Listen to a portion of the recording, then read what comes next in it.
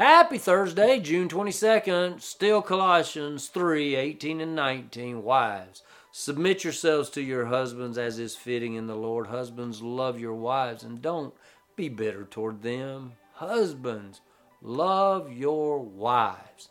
All right, so when you go and check the original language here, that word love in the Greek text is the agapao. It's agape love. It's what we've often described as God's love, the kind of love that God has, which is unconditional.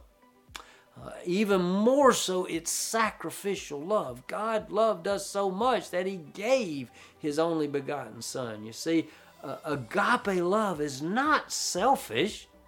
It's not controlling. It's a love out of character. God, out of His very own character, out of His very own attributes and characteristics, loves us. And so when it says, husbands, love your wives, what it's saying is men, love your wives like God loves you.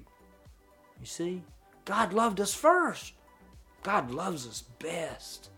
God loves us the most.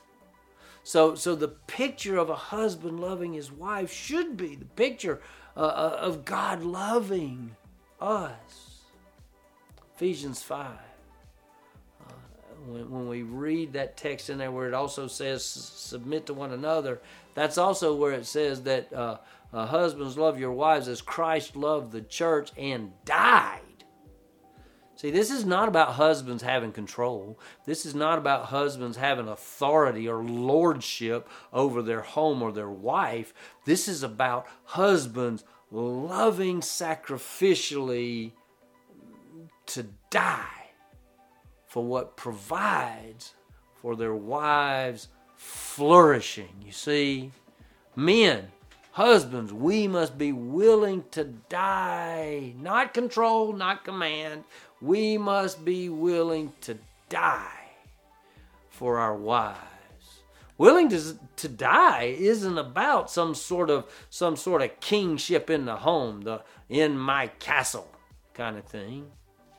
This love is a nurturing love. It actually guarantees thriving. I've been watching my mom for the last several weeks. She's always loved to plant stuff. I don't like planting stuff. I don't like taking care of stuff. She loves to prune rose bushes. She loves to fix those little concrete pots on the front of the house and put some dirt in there and plant some little plants in there. And so she drags the hose pipe all the way around the stinking house to the front of the house. Sorry, not stinking. She drives the hose pipe around there and drags it so that she can water those plants. She is nurturing those plants. She is doing what she can to guarantee their thriving. You see, in a world where men and women think differently, we struggle with this guarantee to help the other thrive. Truth is, we want different things in relationships. See, God actually planned it that way. God has a design. God has a plan. God has given instruction. Sin interfered and broke it, but under redemption, our relationships can be restored. God has given us instruction. Guess what? Now follow it. Colossians 3, 18 and 19. Wives, submit yourselves to your husbands as is fitting in the Lord. Husbands, love your wives and don't be bitter toward them. We'll see you tomorrow.